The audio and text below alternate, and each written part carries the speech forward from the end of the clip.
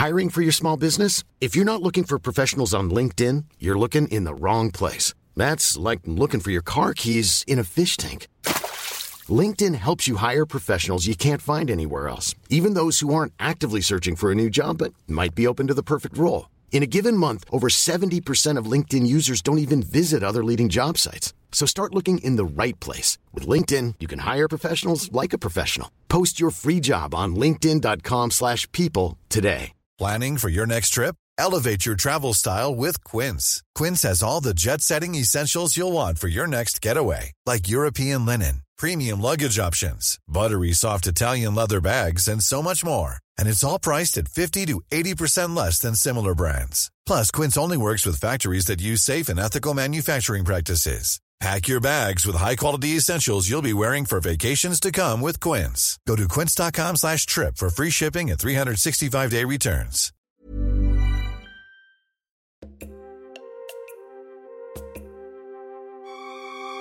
Welcome to Spies and Lies, an espionage podcast delving into and analyzing acts of espionage throughout history, tracing the exploits of daring spies, covert operations, assassinations, hacking, secret organizations, and more. Co-hosted by me, Omri Rose, who spent his childhood living undercover, thanks to his dear old dad and co-host, Jason, a retired former spy master of one of the top intelligence agencies in the world. Without further ado, let's dive into today's episode. World War I, the spark that ignited the world. June 28, 1914. Archduke Franz Ferdinand and his wife Sophie arrive in Sarajevo, Bosnia, on the day of their wedding anniversary. But June 28th also marks another important date for the Serbian people, Vidovdan, the anniversary of the 1318 Battle of Kosovo against the Ottomans, an integral part of Serbian identity, which some felt was being stomped on by the Archduke's visit. Little did Archduke Franz Ferdinand or his convoy know that along their pre-planned and publicly known route across town to a reception at Town Hall, driving in open-top cars with little security, that there were assassins waiting for them. As they drove along, the first assassin, with a pistol, freezes, doing nothing, claiming later that he saw a police officer behind him and feared being stopped. Some stories go that the convoy reached another assassin, and again, nothing, too afraid to act, perhaps even feeling pity for Franz Ferdinand's wife, Sophie, who was pregnant. Reaching another assassin, an equipment malfunction, and finally, reaching yet another assassin, Nedeljko Kabrinovic. A bomb is hurled at the Archduke's car, but the driver, slamming on the gas, causes the bomb to bounce off the car and roll back at the crowd and the next car in the convoy, exploding and injuring 20 people. Commotion takes hold. The driver of the Archduke's car speeds away, passing another assassin, Gavrilo Princip, who thinks perhaps the bomb succeeded. But seeing the Archduke alive, he despairs, unable to take action as the car passes him by. But unfortunately for the Archduke, and all of Europe, Gavrilo Princip would still have his chance. And thus began the fateful events on a day that changed the world. Yes, when you look at the events that happened, you ask yourself how it got to it. So many unplanned scenarios that happened. So amateurish, you would say, but then everything went for them. Everything went wrong, and then everything went right. It was like it was there for the taking. There's a lot of unknowns around what exactly happened. Because there's no real investigation, as far as I know, of what happened. Because afterwards, the World War I broke out, and they were occupied by other things. But still, some interesting topics to discuss. Yeah. And like other assassinations that we've covered in this show so far, what's interesting is the aftermath. You know, what they were hoping to achieve versus what actually occurred, even though they did achieve the assassination. So, as always, we need to begin with a little bit of background, especially in this one, because World War I and the whole events that kicked it off are very confusing. A delicate house of cards that, with one ill turn, collapsed. On that fateful day, on June 28th in 1914, for 100 years, Europe had experienced relative peace. Only relatively minor skirmishes and conflicts had broken out during those 100 years, and it wasn't since the Napoleonic Wars in the early 1800s had mass conflict ravaged Europe. But this was no coincidence. After the Napoleonic Wars, European powers, monarchs, and statesmen came together to try to prevent any such conflict from occurring again. They created a system called the Concert of Europe, a proto-League of Nations, or UN, if you will. This Concert of Europe would come together in a congress and conference if any conflict was building in order to try to prevent it, settling things peacefully in an agreement with those involved, finding what was fair to all parties, hopefully. In those 100 years, it had worked more or less. But things had changed since the founding of the Concert of Europe. The powers had shifted. The nation of Germany had been born, formed from a collection of smaller states into a singular and powerful nation, dwarfing the resources and power of older European nations, challenging their old world order, especially France, who at the time was the most dominant in the mainland of Europe, its primacy now questioned. I would say there's another thing to have to remember in these times, and that is that what kind of communications were they between countries, how were they conducted, and the countries were ruled by basically monarchs who had their own personal agendas, or lack of them, you would say, in some of them. And it all collided into one epic situation that happened here. If you think also about those 100 years since the Napoleonic Wars to World War I, this is a time of drastic change economically, socially, militarily, technologically, ideologically as well. As you said, monarchs. Europe was essentially still completely ruled by monarchies. Yes. And World War I saw the collapse of most of them. Monarchies who sometimes had family connections to each other. Most of the time had family connections to one another. And they had other things in mind, and people did not matter. Yes. Now, and that's something to remember, very important. People did not matter. Now, for Germany, this new upstart nation, the problem was that they didn't have any foreign holdings. And also, they didn't have the same respect and rights that the older nations in Europe had. They felt left out. Even though Germany's power dwarfed some of the older established nations near them, like Holland or Belgium, who had overseas colonies. But the balance of power was shifting. Imagine for a moment, if you will, in a modern-day setting, that suddenly all of South America unites into this massive conglomerate like the United States of South America. Or if Europe unites, or take Africa even. Doesn't have to be the whole continent, but all of the southern parts of Africa unite into the Southern African megastate. Or the Middle East, Imagine if all the Middle East unites. This would create a massive power struggle in the world and a shift in the global balance of things. Imagine all the Sunni states go under extreme caliphate, like ISIS. What did it do to the world? Exactly. I mean, they certainly tried to unite all the Sunni states. You could argue the success. Under a certain banner, no success. They took a vacuum and tried to create something, and the whole world had to respond because they were going against all the known borders, the known traditions, and known alliances. Yeah. But we're not discussing this time. But it's just give our audience a little bit of an understanding of what kind of situation it's a cataclysmic event. It Yes. changes everything. Yes. It changes the power. I mean, imagine if Russia reformed the USSR even, for instance. It's crazy. Anyway, the leaders on the world stage were also not as strong and decisive as the leaders that forged the Concert of Europe.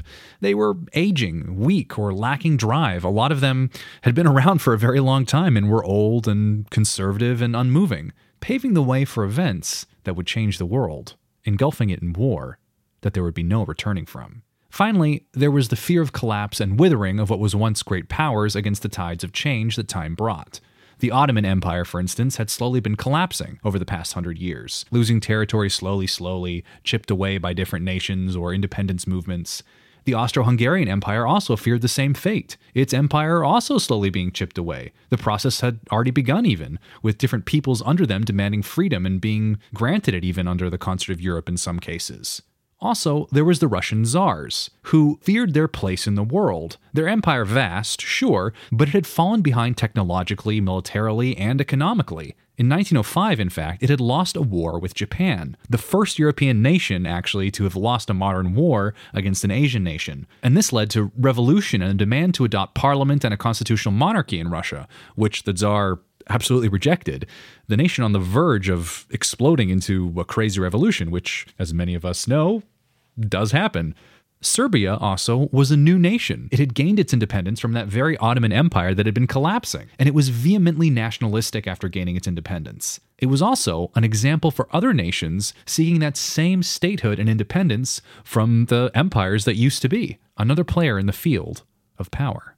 Anything you want to say? Many things, but I think what comes in mind to me at this stage is the assassination didn't really have to lead to World War I, but World War I had to happen even without the assassination. The assassination, it wasn't like a must. On the other hand, World War I, or a struggle between the powers, would have happened, and that was a trigger. Yeah, it's this assassination set off the whole thing, but it was a thing that was ready to be set off, you could say, based on all these factors that we've just said. So, okay, who was Archduke Franz Ferdinand? Well, he was the heir to the Austro-Hungarian Empire, Austro-Hungary being Austria and Hungary together as an empire along with other nations. In 1908, they actually annexed Bosnia, angering the Bosnian nationalists who wanted to unify all Slavic nations under one government, or have their own state like Serbia. Of course, being annexed and being under the Austro-Hungarian Empire didn't allow that. They were also previously under the Ottoman rule, so again, switching one overlord for another, they were angry, a powder keg. Now, Archduke Franz Ferdinand was a very interesting character, quite a paradox in some ways, multi-layered, let's call him. His wife, Sophie, was actually from a lower status than the royal family had approved of. She was not a peasant, but she was of a minor nobility. And their romance and marriage was a scandal. It was looked down on, only allowed eventually under very harsh conditions, such as their children not being allowed to inherit the throne, and them not being allowed to walk or sit next to each other in official occasions, which their visit to Sarajevo was not an official function, hence them being allowed to sit next to each other in the car. In fact, Archduke Franz Ferdinand was never even supposed to be the heir to the Austro-Hungarian Empire, but the old emperor's son committed suicide, and then the inheritance passed to the Archduke's father, who didn't want it, and then he got it, and basically he was a tough fellow with his own mind, hence the marriage, which could have potentially been good in some ways. On the other hand, he was not particularly liked. He was very conservative. He was an avid hunter who, during his lifetime, claimed to have killed over 250,000 animals, and definitely by today's standards, he would have been canceled. He hated Hungarians, even though they were part of his empire. He thought the Slavic people were less than human. He referred to Serbians as pigs, and he was very strongly Catholic, which at the time meant being anti-Jewish and anti-Jesuit. He did, as we've said before though, love his wife, and he absolutely loved his empire and his country, preserving it being his most paramount objective. Because of that, he was actually vehemently against war with Russia, and he wanted to do anything in his power to prevent it. Russia was the ally of Serbia, which, as we'll come to see, is part of this whole powder keg going off. Also, he put the empire above his own personal beliefs, and he was very sympathetic and a champion towards the cooperation between Austrians, Hungarians, and Slavic people. Unity, that's what he wanted. Reforms and unity, granting greater autonomy to ethnic groups in his empire, because he knew that there was this uprising and resistance, but he wanted to keep the empire, and the only way to do that is to give people what they want and to cooperate and to do this stuff. So, a contradiction in different things. A man with questionable personal beliefs, but good ideas of statehood, some might say, for the time. He was fiery, emotional, a powerful presence, passionate and bursting with energy, and he stood out against the more genial and temperate nature that characterized Austrian society at the time, and monarchies at the time, in fact. The tensions were high as Archduke Franz Ferdinand visited Bosnia's capital of Sarajevo in 1914. Of course, the day that he chose to visit was his anniversary with his wife, but as we've said, it was also Vidovdan, the anniversary of the 1318 Battle of Kosovo against the Ottomans. You have to question, did he know how important that day was to the Serbians? Why did he choose that day? Was he doing it out of bad judgment, as a sign of solidarity, as a sign of spite? I mean, he must have known the trip was planned way ahead of time. I mean, intelligence would have told him this. No, I don't think so. I don't think intelligence was a word used the way we use it today. The intelligence was not for that. Intelligence was more tactical. It wasn't strategic in that aspect to tell him this is a good day to go, a bad day to go. I don't think in those days it had, even if there was someone that his job was to say something like that, his voice would have hardly been heard. If the monarch wants to travel somewhere, he goes to that place. Well, the Austrian authorities and the Archduke knew of the dangers and the murder attempts and threats against them. Occurrences like that not uncommon during that time in the empire, especially in the Balkan territories, which were recently freed from the Ottomans, and this whole power play between the European powers, and all this kind of stuff. The Archduke Franz Ferdinand was even quoted as saying days before his travel to Bosnia, "I wouldn't be surprised if there were a few Serbian bullets waiting for me." So he knew, but he was a man with gusto. I don't think he knew. I mean, it was a saying. They didn't know that there was going to be an assassination attempt, but knew that it was risky. Yeah. Knew that there was risk involved. If anyone should have known something, it should have been the local people on the ground. Well, a member of the Bosnian parliament urged Archduke Franz Ferdinand to cancel the trip over safety concerns. Also, the Serbian government knew of stuff going on, but it wasn't necessarily in their interest to notify. Correct. Which is this whole larger play of empires over the significance of lives of other people. So a member of the Bosnian parliament had warned the Archduke to cancel the trip, and arriving earlier than planned, the Archduke and his wife Sophie actually went around town on tour before their June 28th car trip. And that evening, when they had returned from their venturing, the Archduke and Sophie met with this Bosnian parliament member who had warned them. Sophie saying, "Things do not always turn out the way you say they will. Wherever we have been, everyone, down to the last Serb, has greeted us with such great friendliness, politeness, and true warmth that we are very happy with our visit." To which the Bosnian parliament member replied, "Your Highness, I pray to God that when I have the honor of meeting you again tomorrow night, you can repeat those words." Tensions were in the air. We've seen this on numerous occasions in stories of assassinations. Yes, Julius Caesar, Eyes of Mars. With Lincoln, all this stuff. But I guess you have to think... But how many of them do we hear that didn't happen? So, exactly. I mean, you have to think that as well, they probably get a lot of threats that don't all the time happen. Even today, we have death threats and all the time. And how many do you take seriously? But who was there to evaluate it? Was there a unit that was there to evaluate these things? No, it was up to him to make the judgment. He decided to go ahead. So let's see what happens. I suppose definitely having toured the previous day would have given him more... a good feeling. Yeah. Which brings us back to that fateful day. As the Archduke's car sped down their planned route, heading to town hall after escaping the explosion. And reaching the town hall, the Archduke Franz Ferdinand delivers a speech, his notes smeared with the blood from one of his assistants. Meanwhile, the bomb thrower, Nedeljko Kabrinovic, rushes to escape authorities, leaping off a bridge to the river below. But the water is only 4 inches deep, and he lands hard on his legs, perhaps breaking one or both of them. And in an act of bravado, he grabs for a cyanide poison pill, swallowing it, but it doesn't work. It's defunct, causing Nedeljko to throw up, as he's easily apprehended by the guards. Little comical. Cyanide pill that didn't work. And a bomb that had a 10-second fuse that didn't blow up right away when it hit the car. An assassin who was too afraid to shoot before. Another one who was this and that. So far, not looking so good for the assassins. But another of the assassins, Gavrilo Princip, who watched the cars screeching by, despairing at missing his chance of assassinating the Archduke, resigns himself to the missed opportunity and heads to a nearby deli to sulk and grab a drink. A decision that would prove cataclysmic. But who was Gavrilo Princip, the man who would change the world? Well, he was no man at all. He was a 19-year-old young man, boy, youth. He was born in 1894 in a small village in the middle of nowhere to a poor peasant family. He was slight of build and sickly, and his life could have easily been forgotten.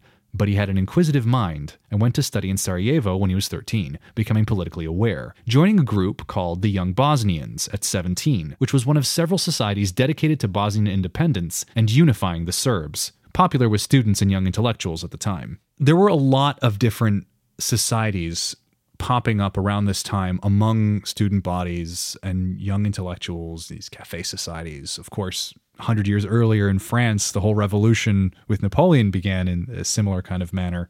So joining a society, it's just like you go to college and you join your fraternity in this society and that society. A lot of talk, maybe less action, maybe more in some. Well, it's always students that they want to change the world. have an opportunity, and it's a fertile ground to develop things. It's always been that way, all across the recent time and the recent history. That's where it all starts. So not surprising that it started there, and there was people that were interested to do it. The question is, why weren't the authorities aware of it, or why didn't they stop it, or why were they looking at it? That's a different question. If we know that these are hotbeds, why don't you have someone on the ground surveying and figuring things out? Recruit people there and find out what's going on. But that, again, wasn't the frame of mind at the moment. Right. On February 18th, 1912, at 18, during an anti-Austrian demonstration, Gavrilo is described by fellow students as having gone from class to class, threatening with his knuckle duster all the boys who wavered in coming to the new demonstrations.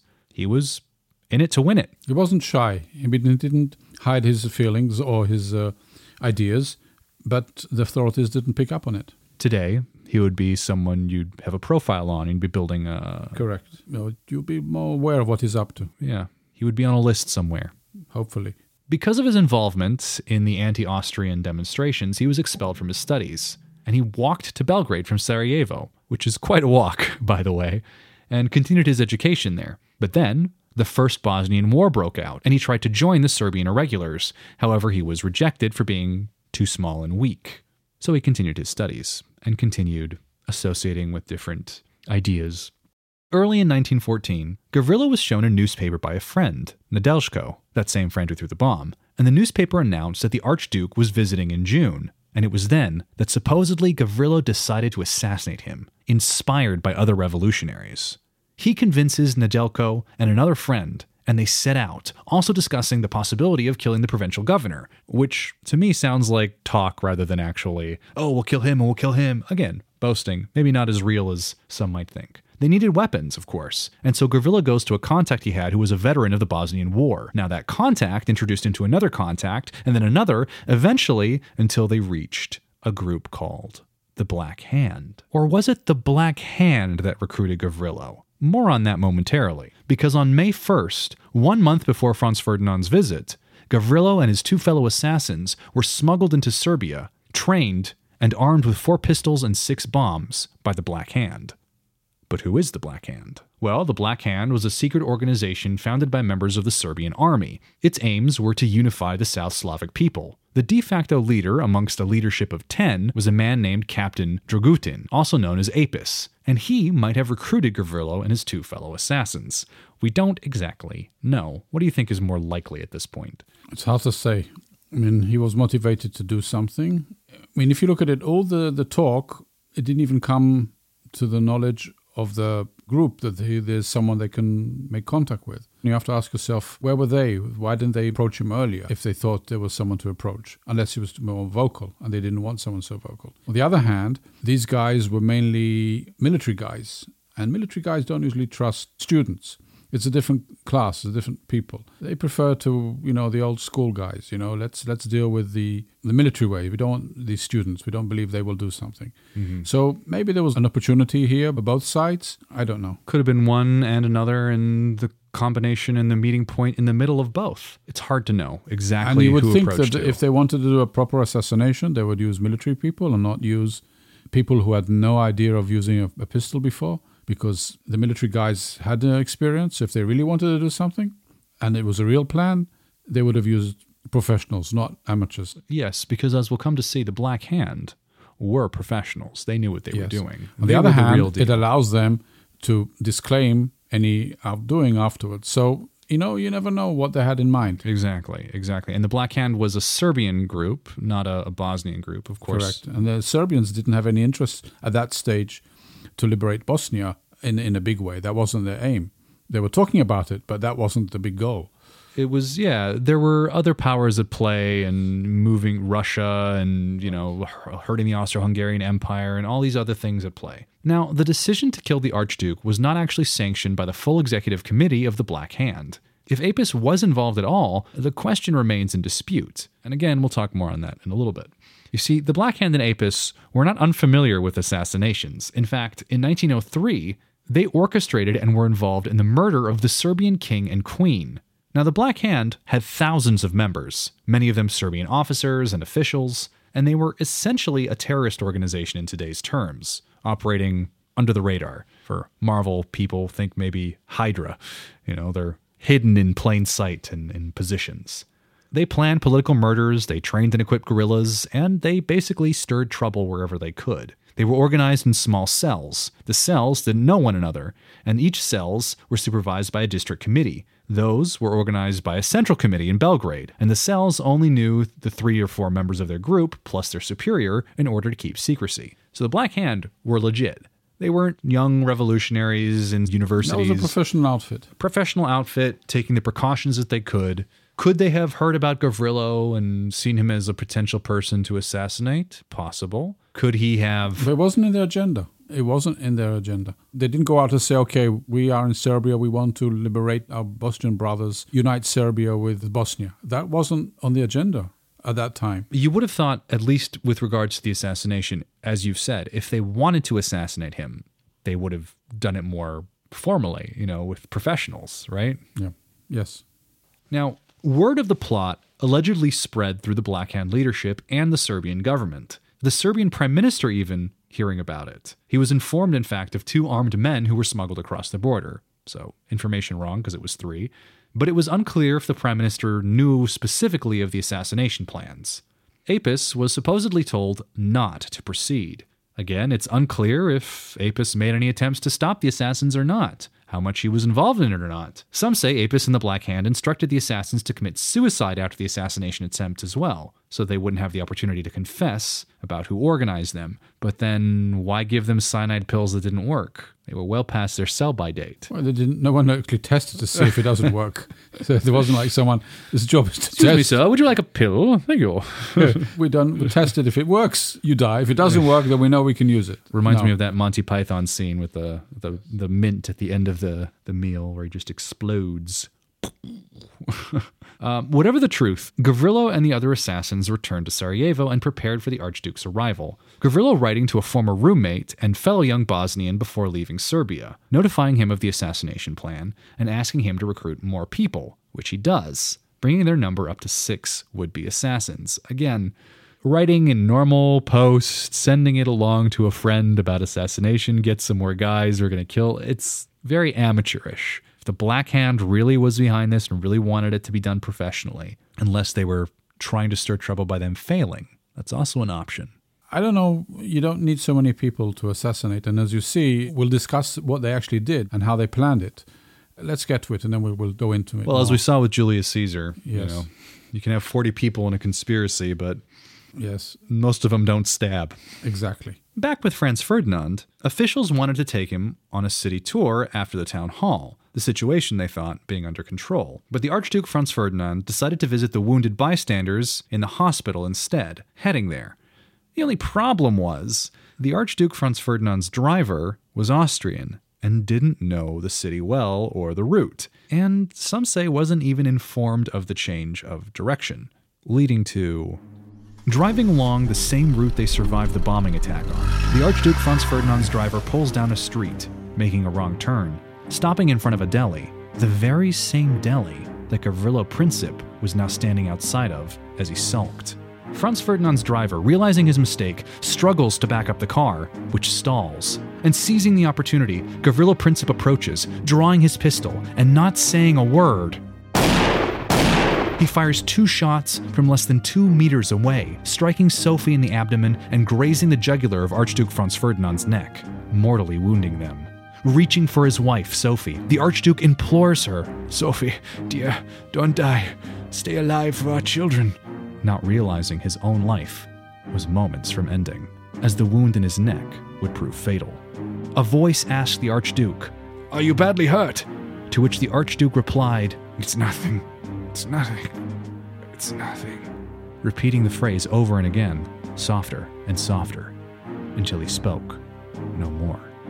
Those 2 shots fired would end up being the first of World War I, which began a month later, and would eventually become known as the Great War.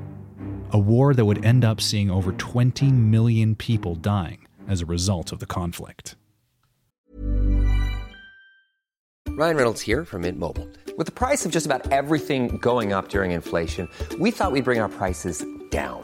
So to help us, we brought in a reverse auctioneer, which is apparently a thing. Mint Mobile Unlimited Premium Wireless. How to get 30, 30, bit to get 30, bit to get 20, 20, 20, bit to get 20, 20, bit to get 15, 15, 15, 15, just $15 a month? Sold! Give it a try at mintmobile.com/switch. $45 up front for 3 months plus taxes and fees. Promo rate for new customers for limited time. Unlimited more than 40 gigabytes per month. Slows full terms at mintmobile.com. Millions of people have lost weight with personalized plans from Noom. Like Evan, who can't stand salads and still lost 50 pounds. Salads generally for most people are the easy button, right? For me, that wasn't an option. I never really was a salad guy. That's just not who I am. But Noom worked for me. Get your personalized plan today at Noom.com. Real Noom user compensated to provide their story. In 4 weeks, the typical Noom user can expect to lose 1 to 2 pounds per week. Individual results may vary.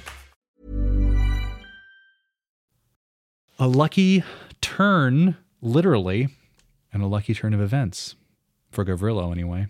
Let's look at it, what they had planned and what actually happened. When I was looking at this episode, and I was thinking to myself, here you have 4 or 5 people trying to assassinate the Archduke. But actually the one that is supposed to be the most dedicated and the one who has most motivation to do it, he's actually put on the last spot. Why wouldn't you put him on the first spot?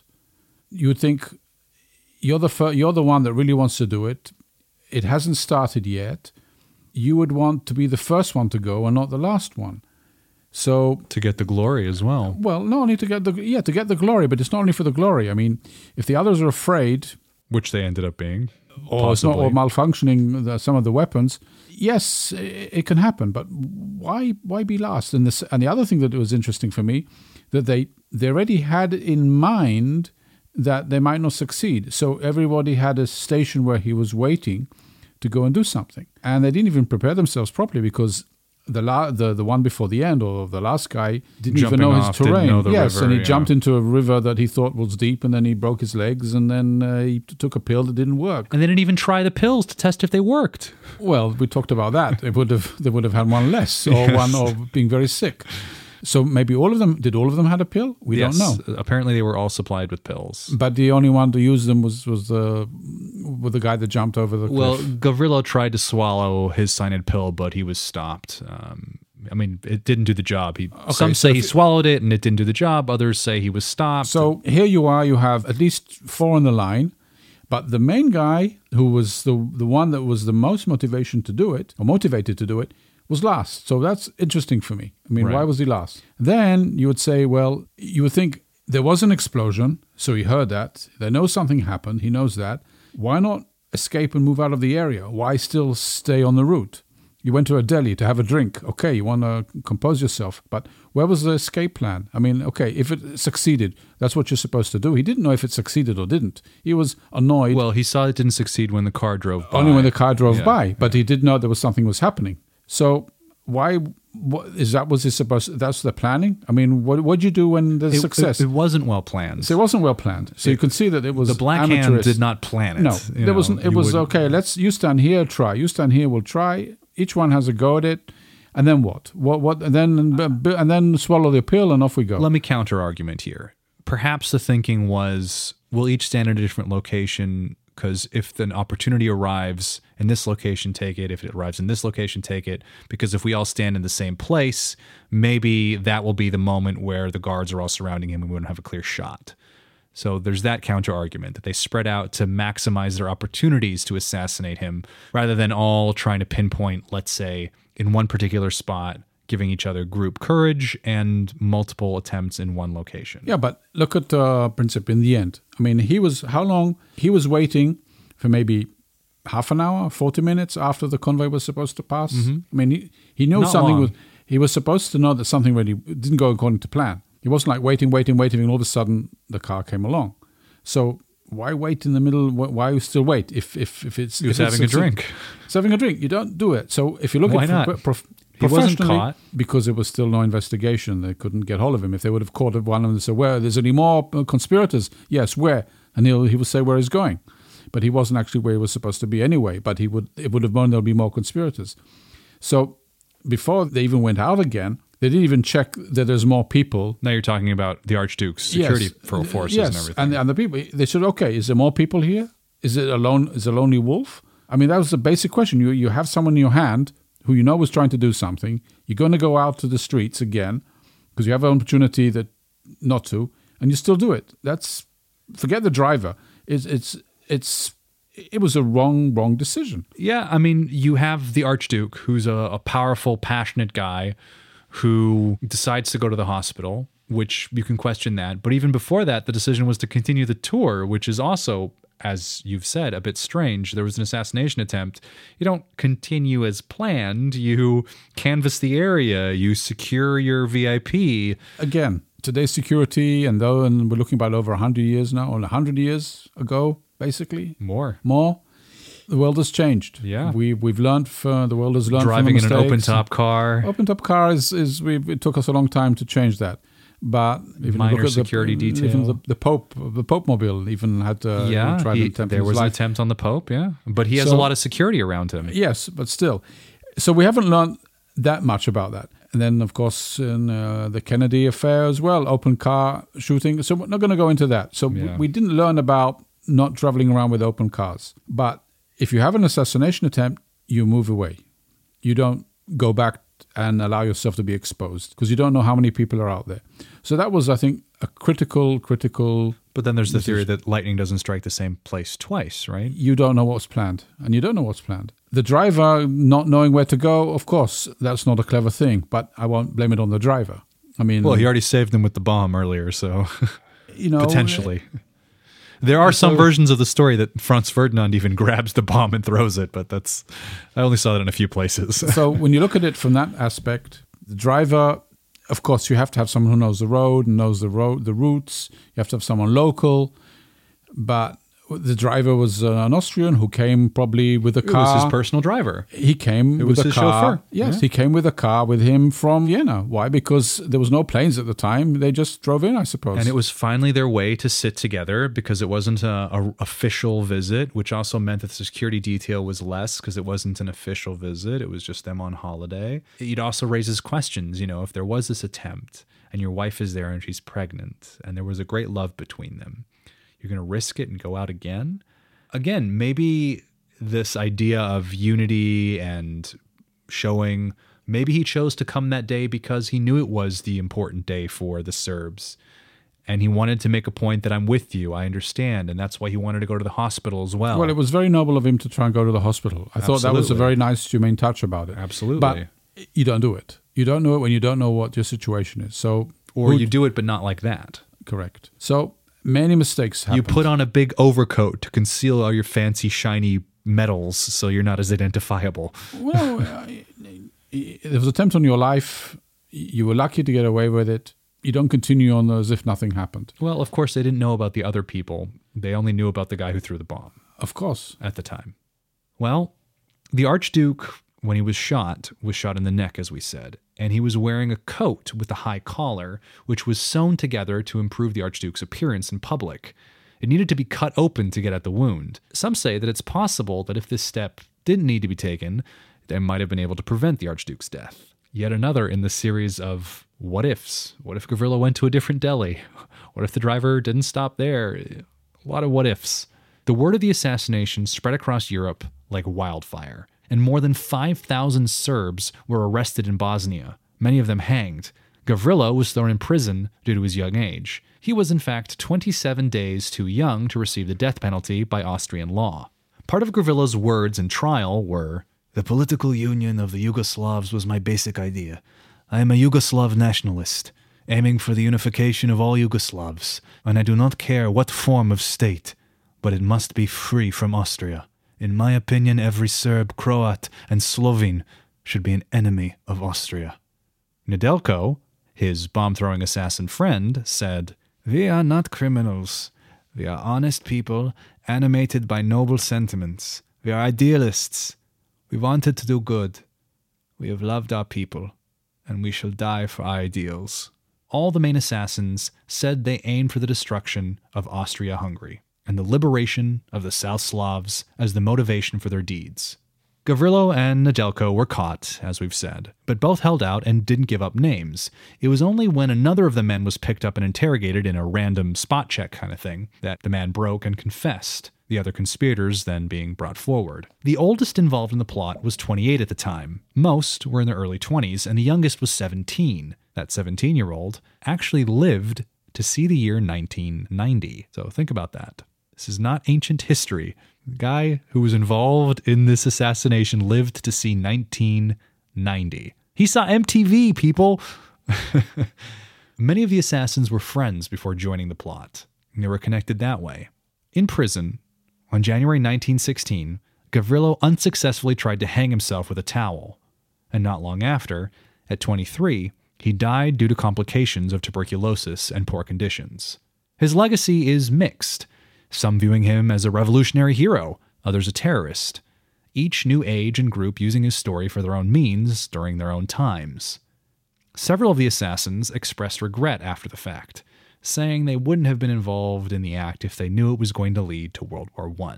Which kind of leads to the fact they didn't really know what they were doing. They were just angry young men who wanted to take their revenge out on Austria, the oppressor, and let's kill the Archduke, when they didn't realize that the Archduke was actually the guy who was more friendly to them than others. In fact, he was one of the only people defending them. Yes. During a Serbian court-martial in French-occupied Salonika between 1916 and 17, Alpis, the Black Hand leader, testified that he organized the assassination of the Archduke Franz Ferdinand through Gavrilo Princip, using his power over elements of the Serbian military, but also the Black Hand. Now, is this trying to take credit for a big act? Was it true? How much involvement? As we've said, seems to us that if the Black Hand really wanted the assassination to happen, they would have organized it better and not entrusted it to some kid with no training and bad equipment that they gave them. As we've said, the Archduke Franz Ferdinand was actually considered the greatest champion and friend of the Serbs in the court of the Austro-Hungarian Empire, and with him gone, there was no restraining voice, pointing to his death as an example of what Serbs did to their greatest champion. Not long after, the Austro-Hungarian Empire declared war on Serbia, using the assassination as an excuse, some might say, to what they already wanted: more territory from the collapsed Austro-Hungarian Empire, and this power struggle of empires. Germany, Austro-Hungary's ally, supported them. However, Russia, Serbian's ally, supported them. Now, France was also Russia's ally. So when Germany declared war against Russia, France was obligated to declare war on Germany. And slowly, like dominoes, falling one after the other, the entire European continent was engulfed in war, each nation taking their side and drawing their lines in the sand, as the spark in Sarajevo ignited the world. It's sad. Sad because you see what coincidences and misunderstandings lead to in the end, and when you throw a stone in the water, the waves that happen afterwards, you don't know. You can't stop them, and you don't know what it leads to. A chain of events. A chain of events that this is just, as we said in the beginning, did it have to end up in war? No. There was no reason really to go to war over it. But each side had its own interest, and they were just locked into all the arrangements and treaties and feelings that they have to do it. And again, I have to emphasize that it was easy for leaders to make decisions because in the end, deaths and people did not matter that much. Well, it was also 100 years since the last big war, and technology had changed a lot. They didn't know what this new war was going to be. Part of the reason for the casualties of World War I was the fact that they were fighting a modern war with in old tactics, old war tactics, or trying to do all sorts of new things, or using forces they had before. You had horse regiments, yes, and you had tanks in the same war. Yes. And planes. It's just of course, the chemical weapons as well, the mustard gas, all this stuff was horrible.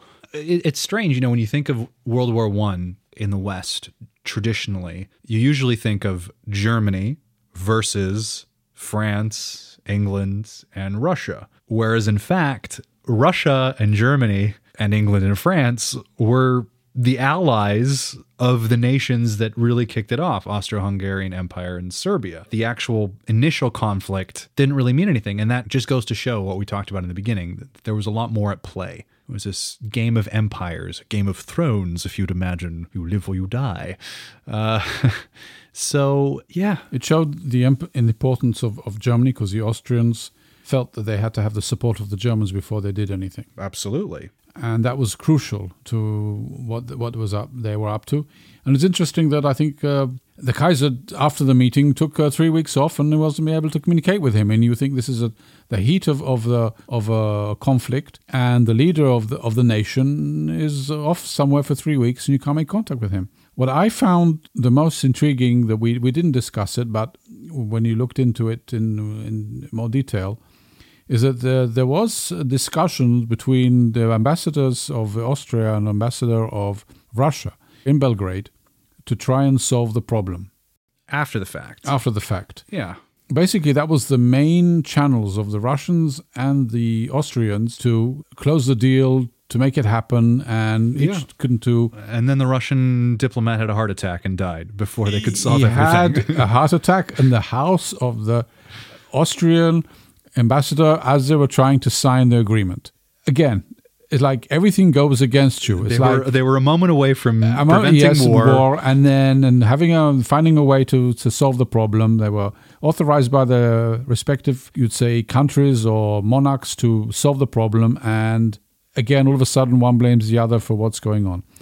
So it was like meant to happen. It was like everything was aligned in a way where this was just going to happen. Nothing you could do would stop it. You'd think, the assassin didn't do it. He didn't do it. The bomb didn't go off. Okay, so it's not going to happen. No, he goes down the street. That's where he goes. Everything lined up for it to happen. And if you ask me, what do I think about the whole thing? What I looked at it, and I look at today's world, and I look at what happened then. I think one of the things that is important for governments is to have backdoor capabilities of communications between themselves, not only the official way, but the unofficial way. And sometimes you can solve a lot of the problems if you have a way to talk to each other, even though it seems that in the newspapers and in the press things are terrible. You need back channels to talk to each other and to make sure that each one understands exactly what's going on and what are the problems and how are the way to solve things.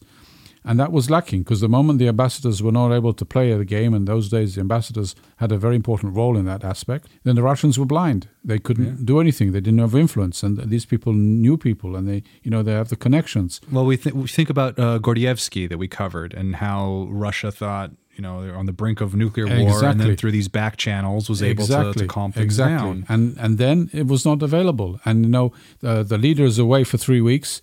You can't make any connections. This guy doesn't know what's going on. The French are going to visit Russia. There was all sorts of things. The Russian has a heart attack. You bring replacement. He doesn't know what's going on. It takes time. It doesn't have the contacts. And and the war breaks out. And then all of a sudden you're in a catastrophic situation. Well, all you need is the communications. Okay, today is a different world. And it would surprise people to know how much communication exists between places people wouldn't expect in back channels. Right, and it's usually given to the people who know how to keep secrets, and the ones who keep secrets are usually people who know how to work in mysterious ways. Yes, mysterious ways. Sometimes they're called masters. Was Gavrilo merely a tool used in the movement of nations, a pawn in the game of chess of nations? No, I don't think he even thought he was playing that game. He didn't, but the Black Hand utilizing him for their own means. I don't think any of them thought that this will develop to that. I don't think in any event it happened. I don't think so. It just, as I said in the beginning, conflict was inevitable. It was there to happen. It was going to happen. They needed the trigger, and that was the trigger. Everybody knows it. In the history books, it's mentioned as well. I'm not going to try and say it isn't. It was a trigger that could have been avoided, but there probably would have been another trigger somewhere else along the line. We've seen this time and time again. A negligence of preparation, ignoring threats, not taking them seriously, not properly protecting oneself. Why is it these leaders, who we've seen so far, don't protect themselves? What's the train of thought here? The train of thought in my mind is that if you don't get the right information, you don't make the right decision. And if you feel that everybody loves you and all the information you get is positive, Like Sophia said, oh, we meet these people and they all like us and everybody likes us. But you don't really get the real information that there is undercurrent, there's underground, there's people who are not happy. But they were warned, they were told, clearly Franz Ferdinand knew as well. He thought he was going to get a gunshot at him. And did he get it from his intelligence? Did he get it from organizations that's their job? That was one of the fundamental problems at those times. You could say there was no strong intelligence organizations. And if there was something, they were feared that they will take over, like in Russia or other places, that someone who is too strong, then you have to cut him down because you fear that these organizations are becoming too powerful and then you're afraid of them. Mm-hmm. So you don't want to become too powerful. And that's one of the problems of these regimes. But coming back to your question, very difficult for leaders to think that they're not loved by everyone and that someone's going to hurt them. And they don't want to be shown that they are afraid or scared for different reasons. Sometimes it's for election reasons and sometimes it's for their own ego. And they're willing to take risks. And sometimes, as we said, when you die, you become immortalized. Yeah. For good or for bad. Yeah. Hapless assassins getting lucky once again. Sometimes these things happen. Yeah. Unbelievable if you look at it from the point of view of the cars. It's a comedy of errors. Yes. In some ways. Yes. A second chance like that, sitting in the coffee. Did he pay for the sandwich he was eating? That's been disproven. He wasn't eating a sandwich. What was he eating? He just drank? He just had a schnapps maybe or something. Did he pay for it or did he before he left? Did he take a receipt? Who knows? Yeah. Maybe that shop owner still needs to get paid. But, he sees that. Again, interesting from his point of view, mission-oriented. That means plan didn't work out. He didn't have to get permission from someone. What am I going to do? What am I supposed to do? Shall I do it or shouldn't I? Well, there was no leadership, or if there was, he might have been called the leader. Again, he didn't have to report to someone somewhere else. You would think if it was an organized situation, would they make contact with them, say what happened, get instructions? I mean, you would think that if someone organized it, to say, okay, if you succeed, take the pills and die, or if you don't succeed, rendezvous somewhere. There was nothing like that.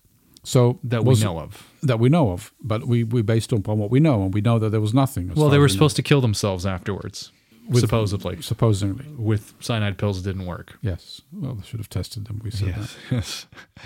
So what could have been done? How many mistakes were made? How many stages could things have been prevented at? Well, the first thing you mentioned is, should he have arrived in Sarajevo on the day he did? I don't think he had a reason to think that he shouldn't. He said to himself, they know I like them. I'm not against them. It's part of my empire. I want to show that as well, that I can go to these places, even if it's a day that they don't like.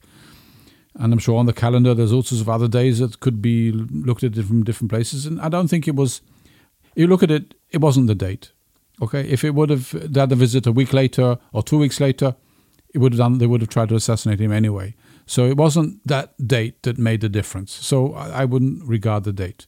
So that was one mistake, you would say, but the big mistake was not understanding that there were groups who were serious about trying to assassinate a leader and that he had no people on the ground to tell him that that's the situation. That was the mistake from his point of view. So you're on the Archduke's security team. What do you do? What do you advise? Well, we talked about it. I mean, the moment you have an assassination attempt, you don't risk it, go to the street again. Mm-hmm. You don't know if there's more people out there trying to do something. You don't take a chance. I think it should be learnt in every school book from now on that, if you have this, this is the situation, you don't tempt it. You got lucky, you don't know what's out there, you secure yourself, put away until you know exactly what's going on. You don't start wandering the streets. So stay in the town hall until nightfall. Go somewhere else. No, that's what people do. Yeah. And that's what security agencies do these days. You swift away to a safe house or somewhere else where they think you're safe until they see the situation. You don't start wandering the streets 20, 30 minutes later, still where there's people around who don't even know what's going on. What about before? What about when you're just about to set off on this procession and you've heard these warnings and different things? What do you do? How many of them have we heard before? If you don't, let's put it this way. There's probably, every time you go outside as a leader, there's someone's going to say to you, there's something going to go against you. You don't go outside. So a leader makes a decision. Mm-hmm. In the end, it's his decision, maybe, Do I do it or I don't? If there's no real intelligence, you're going to go on the street. Anything else you want to say? If you look at it from the point of view of the objective and from the point of view of history, did Yugoslavia stay one? No. No. So was there enough glue to put everybody together to become one nation, even though they had the opportunity to do it? And they did after the Second World War under Tito, where he got them united, all the Slav nations under one country. Did it last? No. It didn't last, only until a little bit after Tito died, and it was disintegrated. So if you look at it from the historical point of view, looking back, and if we're analyzing it now, not when Yugoslavia was Yugoslavia, then you would say, what was it for? What was it for? Anyway, the Serbians don't want to be with Sarajevo, and the Slovenians don't want to be with the Croats, and the Bosnians don't want to be with the Macedonians. So what was it all about, really? It's sad in some ways that, and you said the guy lived until 1990. So he lived through the turmoil of, yes, you would say, look, the Yugoslavia, look, this is what we dreamed of. But then what happened afterwards?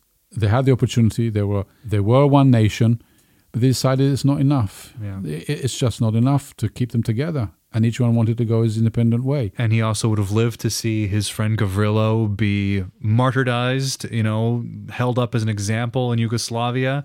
But then when it toppled, to be held up as this authoritative image of the old regime. Each, like I said before, each different time period and leader taking what they needed from the story. So if you look at it from the historical point of view, it had no meaning. I mean, it had a big meaning, but for the assassination, it didn't achieve in the end what he wanted to achieve. It wasn't. The goals of the assassination were not achieved. There. We're not there. It wasn't there. There was not enough glue to put them all together in the end. So once again, the assassination did not achieve the goal set out by the assassin. Maybe in the short term, yes. In the short, if you would have asked this question when Yugoslavia was Yugoslavia, you would say, yes, you see, that was the reason why they did it. But we're not in these days. We're in a different days. So we know now that it didn't achieve it. So I wonder if you say when they killed Julius Caesar, well, look, Rome is a democracy now. Italy is a democracy. Well, listen to Julius Caesar and see what we have to say about that. It's a different scenario. It is. But I don't think Brutus is seen as a bad guy. And this guy, I think, because of the First World War, which led to the Second. Well, it led to the Second, but because of the World Wars, yeah. Then anybody who ignited it, as he did, can't be looked in a favorable light, because look at all the damage it made to the world. Except Serbs today still do look at him in a positive light. Some. Maybe. And he still has living relatives. Okay, we have to ask them if you want to. But don't take a pill with you when you do it. We will end our episode with an excerpt from the poem For the Fallen by Lawrence Binion about the toll of World War I. Solemn the drums thrill. Death, august and royal, sings sorrow up into immortal spheres. There is music in the midst of desolation, and a glory that shines upon our tears. They went with songs to the battle. They were young, straight of limb, true of eye, steady and aglow. They were staunch to the end, against odds uncounted. They fell with their faces to the foe. They shall grow not old, as we that are left grow old. Age shall not weary them, nor the years condemn. At the going down of the sun, and in the morning, we will remember them.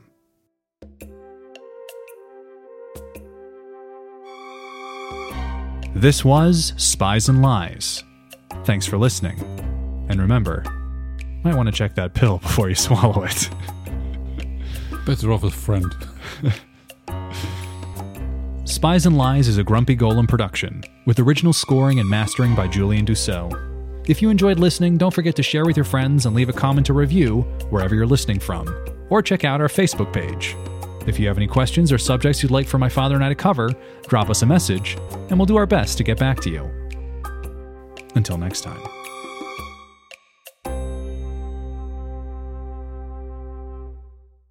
And we are rolling rawhide.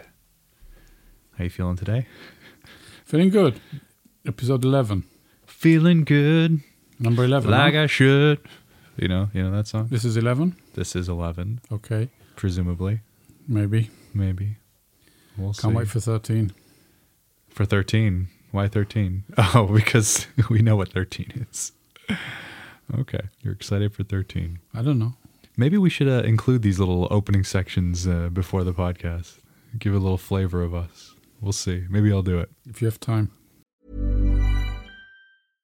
Imagine the softest sheets you've ever felt. Now imagine them getting even softer over time. That's what you'll feel with Boll & Branch's organic cotton sheets. In a recent customer survey, 96% replied that Boll & Branch sheets get softer with every wash. Start getting your best night's sleep in these sheets that get softer and softer for years to come. Try their sheets with a 30-night guarantee. Plus, get 15% off your first order at bollandbranch.com. Code BUTTERY. Exclusions apply. See site for details. Even when we're on a budget, we still deserve nice things. Quince is a place to scoop up stunning high-end goods for 50 to 80% less than similar brands. They have buttery soft cashmere sweaters starting at $50, luxurious Italian leather bags, and so much more. Plus, Quince only works with factories that use safe, ethical, and responsible manufacturing. Get the high-end goods you'll love without the high price tag with Quince. Go to quince.com/style for free shipping and 365-day returns.